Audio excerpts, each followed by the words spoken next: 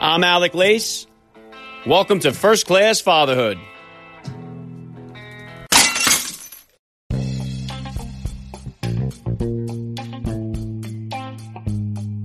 Welcome, everybody, to episode 537 of the podcast. I'm happy, as always, to be here with you. Thank you for stopping by. If this is your first time listening to the podcast, please get over there and bang that subscribe button. You do not want to miss all the action coming your way right here on First Class Fatherhood. All right, dads, I got an awesome guest returning to the podcast today. Former Navy SEAL Carl Higbie joins me on First Class Fatherhood. Carl joined the Navy as a result of the devastating attacks on 9/11. He served with the elite United States Navy SEAL teams. He saw many combat missions. In fact, Carl was on the Navy SEAL assault team that captured the most wanted man in the Middle East at the time, known as the Butcher of Fallujah.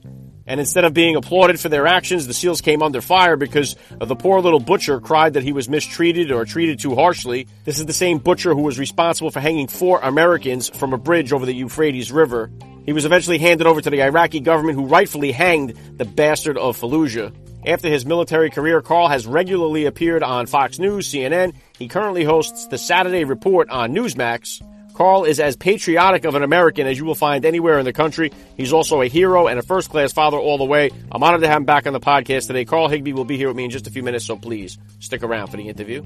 And today's interview with Carl Higbie was recorded on video and is available for you guys to watch on my YouTube channel. So if you'd like to watch the conversation between the former Navy SEAL and myself, please subscribe to First Class Fatherhood on YouTube. The link is in the description of today's podcast episode. All right, and Carl Higbie was the very first Navy SEAL that I ever interviewed on the podcast. That was way back on episode number 33. Since then, I've had the honor of speaking with over 60 Navy SEAL frogmen on the podcast here, including Jocko Willink, Marcus Luttrell, Rob O'Neill. I've had 3 Medal of Honor recipient Navy SEALs, Ed Byers, Michael Thornton, Bob Kerry. If you go through the archives of the show here, you will see all of the Navy SEALs that I've had the honor of having on the podcast here. And be sure you guys are following me on Instagram at Alec_Lace for all the other upcoming guest announcements. I got some bangers coming your way soon. Make sure you tune in this weekend to Fox News with Chris Wallace. I was interviewed by Chris Wallace. The segment will air on his show, Fox News Sunday with Chris Wallace, October 10th at 2 p.m. I hope you'll tune in. If you guys are enjoying the podcast here, please consider hitting me with a rating review. It always goes a long way to help me out. And as always, guys, please help me spread the word about the podcast. Every father in your neighborhood or in your contact list, let them know about the show that's here celebrating fatherhood and family life.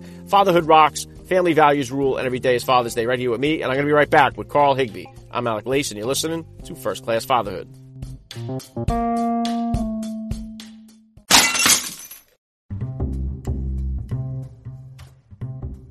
What's doing, dads? I've got 2 ways for you guys to save money and support First Class Fatherhood. First up, the NFL season is back and the stands are packed once again with fans the way it's supposed to be. If you plan on taking your kids, going with your family, or going with the guys to the game, save $20 on your tickets by going to SeatGeek.com or using the SeatGeek app and use my promo code FIRSTCLASS. That's one word, First Class, and you're going to save $20 off your tickets. Okay, and secondly, you got to go to MyPillow.com and save up to 66% off using my promo code FATHERHOOD. MyPillow.com, use the promo code FATHERHOOD. I'll tell you right now, their pillows are great, but their mattress toppers, their towels, their bathrobes are next level. You got to check them out. MyPillow.com, use the promo code FATHERHOOD, and you're going to save up to 66% off your order. All right, you got that, guys? SeatGeek, save $20 on your tickets, promo code over there, First Class. My Pillow, promo code over there, Fatherhood. All right, 2 ways for you guys to save money and support First Class Fatherhood.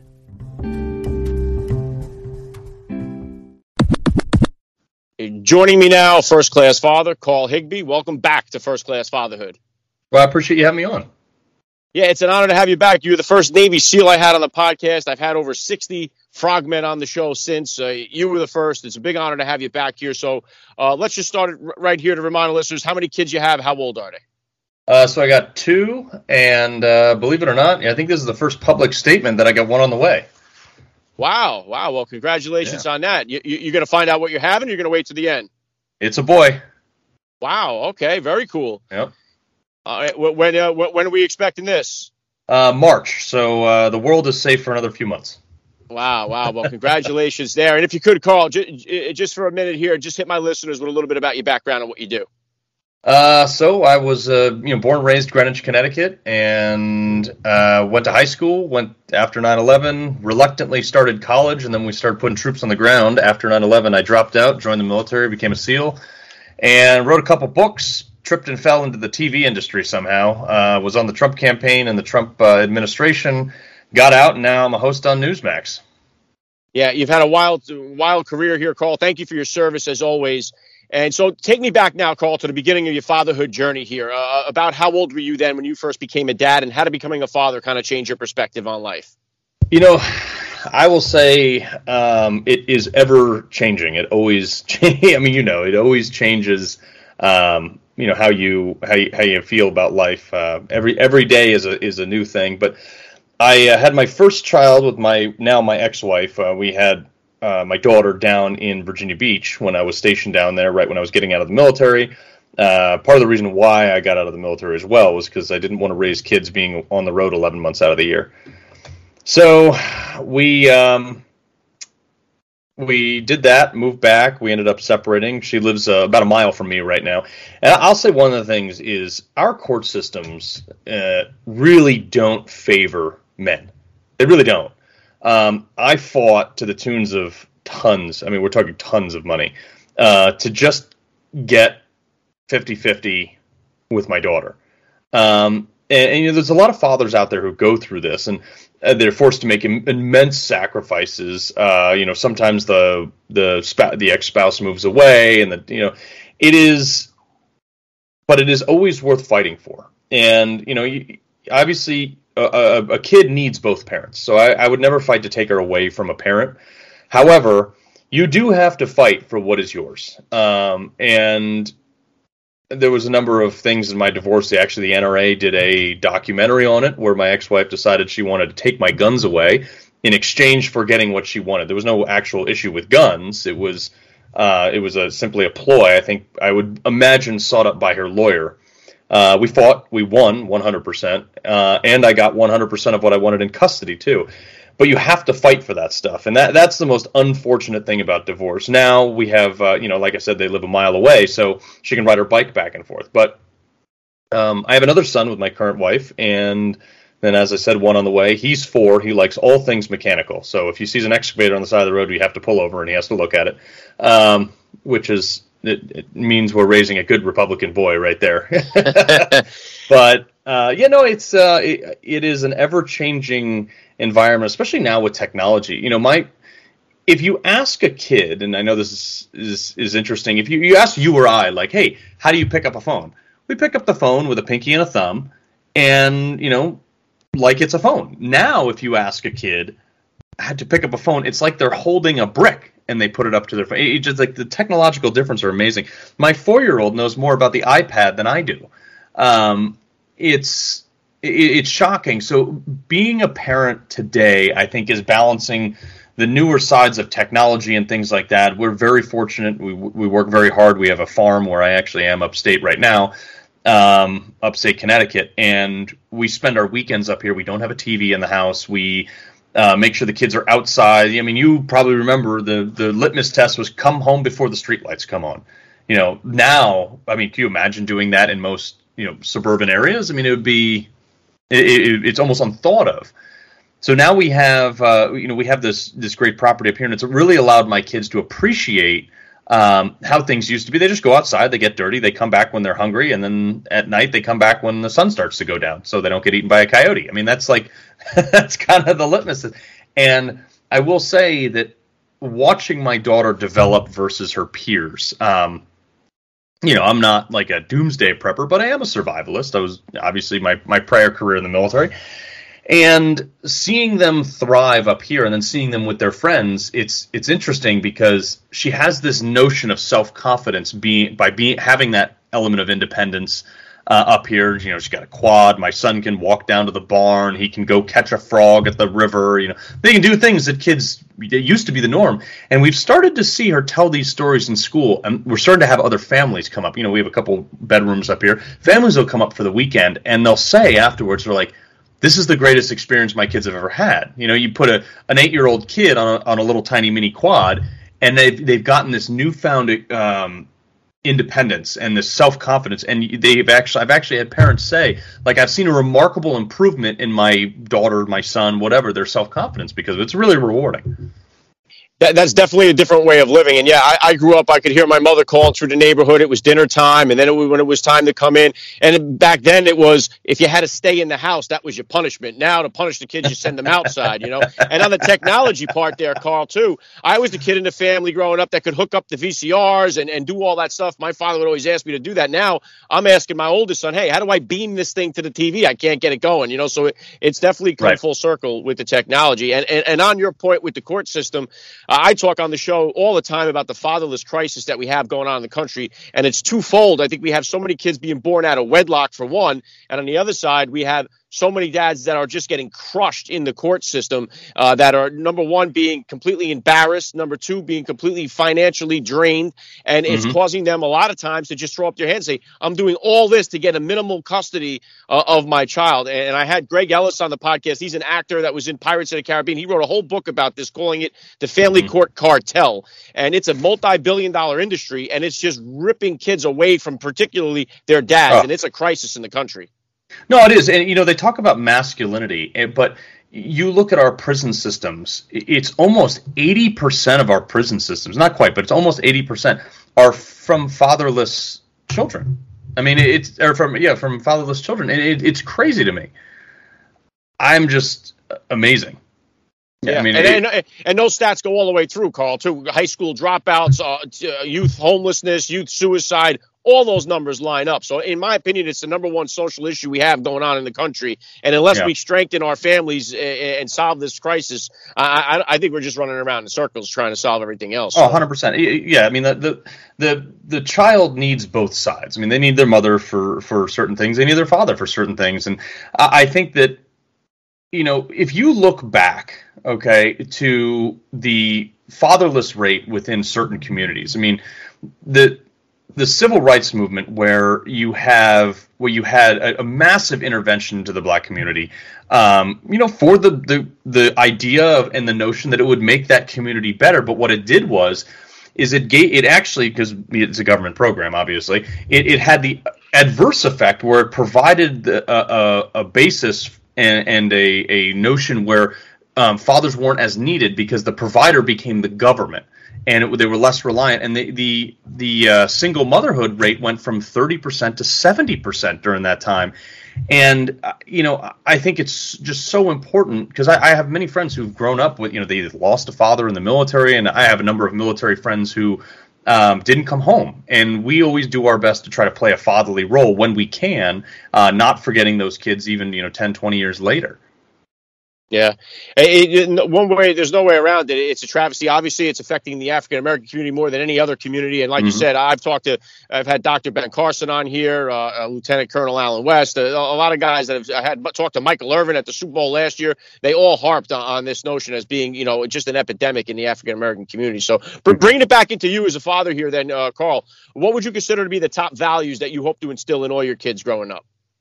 So, you know, I have a theory in life called the rock in the road theory, and I live my life by two principles, which is one was from my high school wrestling coach, who said never half-ass anything, whole-ass everything. So basically, you know, my wife asked me one day, she was like, "What's your New Year's resolution?" I was like, "Why would I have a New Year's resolution? I wake up every day trying to, you know, take it to the max."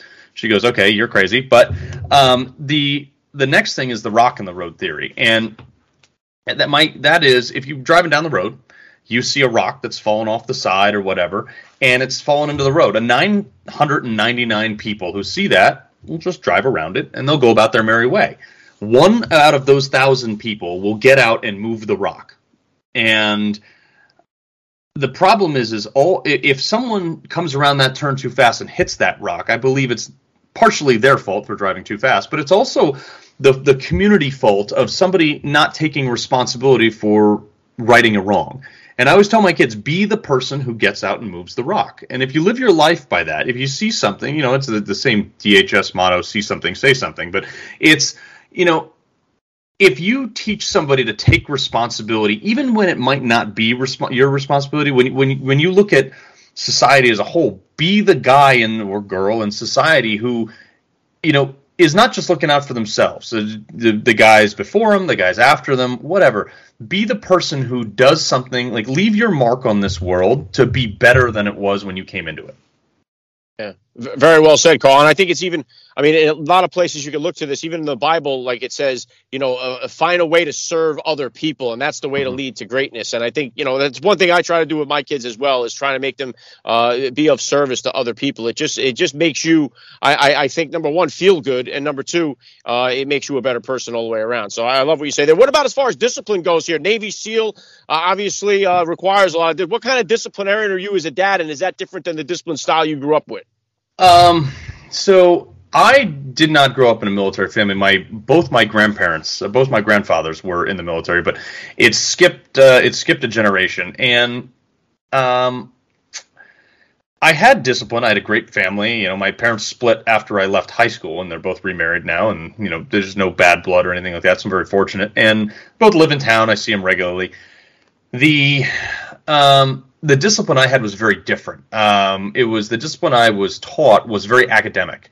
I'm not exactly a Harvard grad student. I didn't even get an undergrad, so it was a little bit of a different relationship. I was also kind of a pain in the ass when I was a kid too. So, but who wasn't? So, I think that the discipline that I was handed, my parents, above all, like, we always knew they cared for us. They always, I was very fortunate to see that they would do anything they could to make us, make sure that we were the priority. I mean, I went to boarding school, and my mother used to drive up there every weekend, pick me up, and bring me home.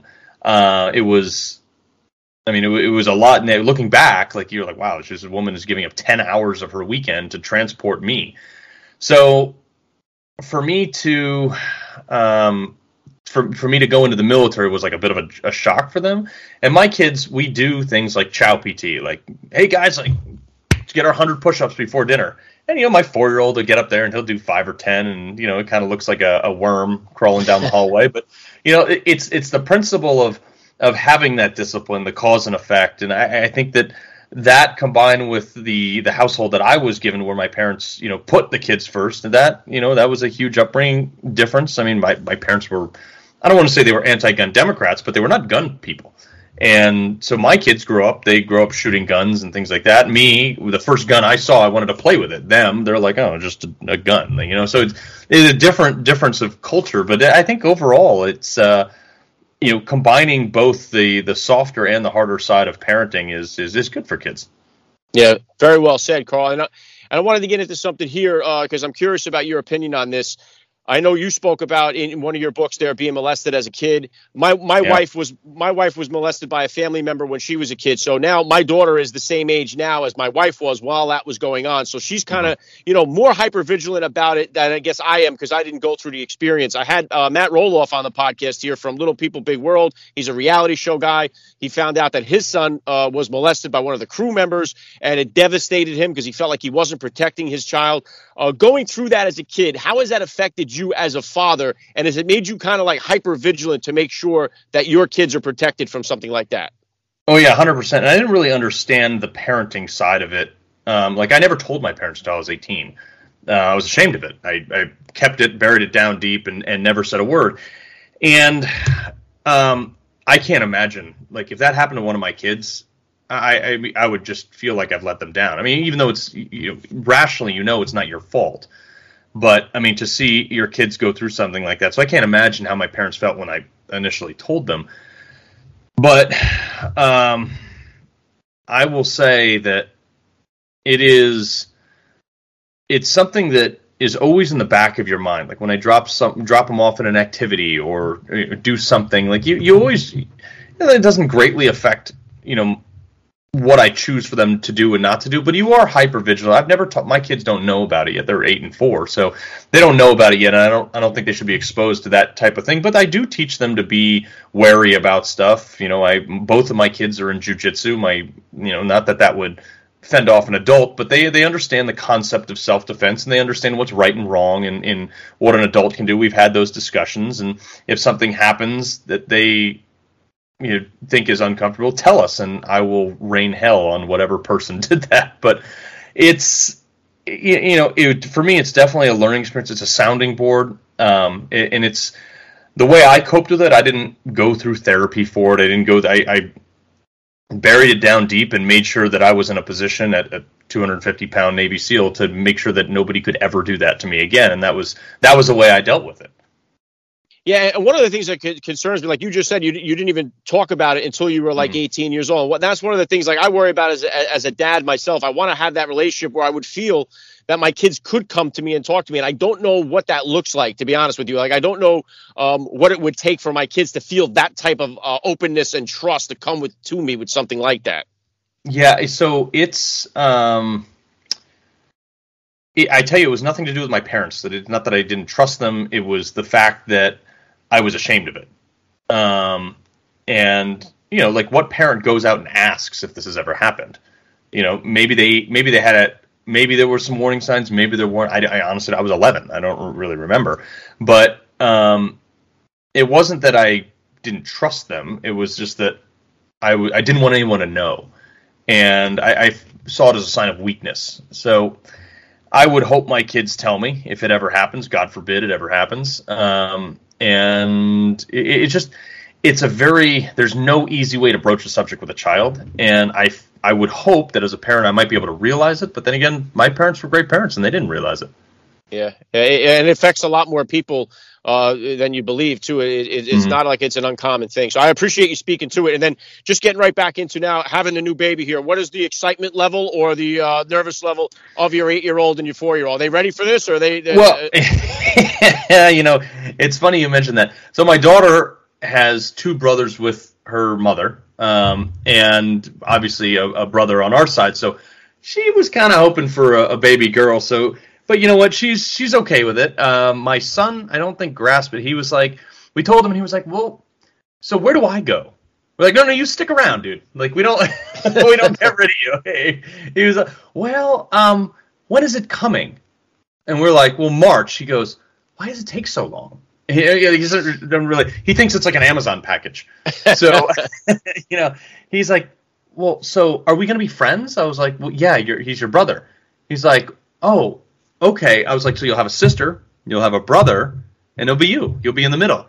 He's like, are we going to have the same room? I was like, no, you're not. He goes, okay, good. It's just like, it's and guys, I mean, dudes, we don't really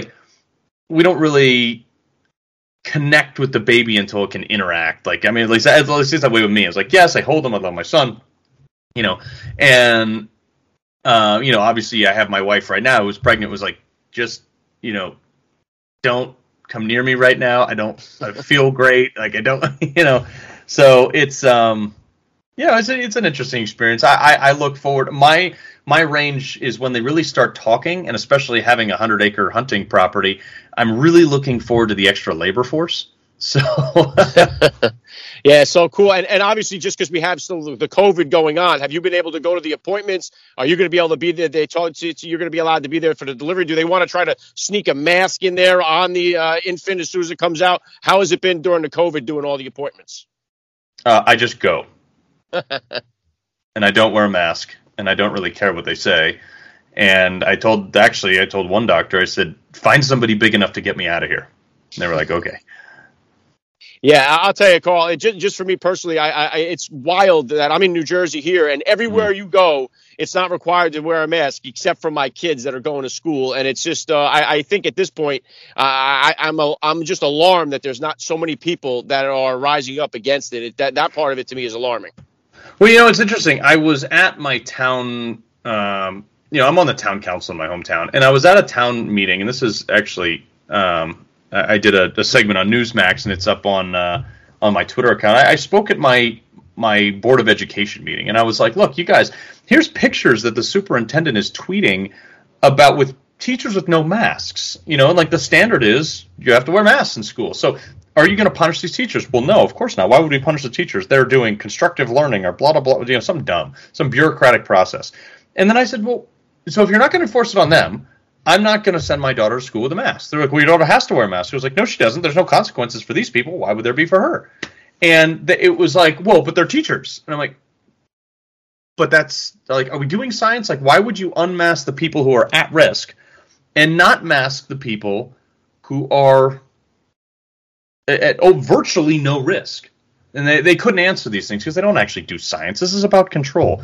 And now I just see Newsom coming out about mandatory vaccinations for kids. Look, I'm not an anti-vaxxer. Like, I think that the vaccine is the right choice for some people. I haven't ruled it out myself. I just not right now because I want to see what happens in 5 years. I mean, this is a largely new technology, the way it's being applied. And like the smallpox vaccine, let alone the fact that smallpox has a 40% mortality rate. The COVID, I had COVID. By all scientific definitions, I'm far more immune than anybody who's been vaccinated. So why take the risk? And that's what I think people don't really, or I should say the bureaucrats really don't want to understand. They just want a one-size-fits-all. We're in control because we said so. And that doesn't work for me. And I told my kids, it's your body. You make those choices with me. Yeah, and I'm with you there too, Carl. I don't care what it is. I would never allow my kids to get vaccinated with this thing. So that's just me personally. I'm just surprised. I know this thing has become so political, which is unfortunate to see. But I don't want to hype too much. Harp on that too much. But obviously, listen, you've been crushing it here on Newsmax. What kind of plans or goals do you have? You got any more books in the making here? I know you got the new baby coming here in March. What's next for you? What kind of goals or plans you got for the future? So that's, look, I dabble in finance. I shouldn't say I dabble. That's my main career, but I also do Newsmax and I'm working on another book right now. It's hoping to be out in about another 6 months. And I'm seeing history getting wiped off the face of the earth, in our education system because, somebody did something 300 years ago that didn't line up with the woke agenda. And now we got to tear their statue down. So it's going to be about history. It's going to be about the history of this country and whether, the good, the bad, the ugly, and teaching people it's a series of short stories, 5 to 8 page stories about each person from, Oppenheimer to Ben Franklin to, anybody and anyone who helped shape and craft America. And I think it's going to be an important thing for people to read stuff that's honestly not taught anymore. Yeah, well, I think it's an important book. It's great that there's guys like you that are bringing this stuff out there because it is important for our kids. I'm a big history buff myself, so I look forward to it when it comes out. Last thing I want to hit you with here, Carl. I love to ask all the dads that get on the podcast, what type of advice do you have for that new dad or for that about to be father that's out there listening? I saw the greatest picture, and I would ask everybody go out there. And it was just a picture that popped up on my Instagram somewhere, like probably 3-4 years ago. And it showed a dad with his kids sitting on his lap. And, it was a little bit dark. And I get a little bit emotional thinking about this. And he had all these arrows in his back. It was a cartoon picture. And it was just like a salute to dads everywhere, because we take a lot of heat. And I get emotional just thinking about this picture right now. Dads take a lot of heat. And, as most men, we just kind of swallow it and go on without our day. And I want dads to know out there that they're appreciated and the sacrifices they make and getting up. Moms too, obviously, but since we're talking about dads, is doing the job sometimes you don't always like, getting up early when you're tired, getting up in the middle of the night with the kid. Just know that it's appreciated. It might not be appreciated now, but your kids can't afford you not to do it. Yeah, wow, very well said. I love the message. It's been an honor for me. I got to say, Carl Higbie, you're a first-class father all the way, and thank you so much for giving me a few minutes of your time here at First Class Fatherhood. I appreciate it.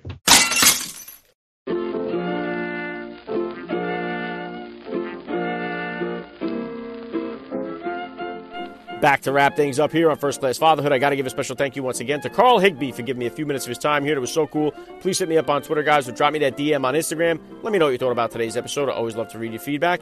If you enjoyed today's podcast, you've got to go flip it back to all the other Navy SEAL dads who have joined me here. I've had the honor of interviewing over 60 frogmen on the podcast from just about every SEAL team there is. So go through the archives, check them all out.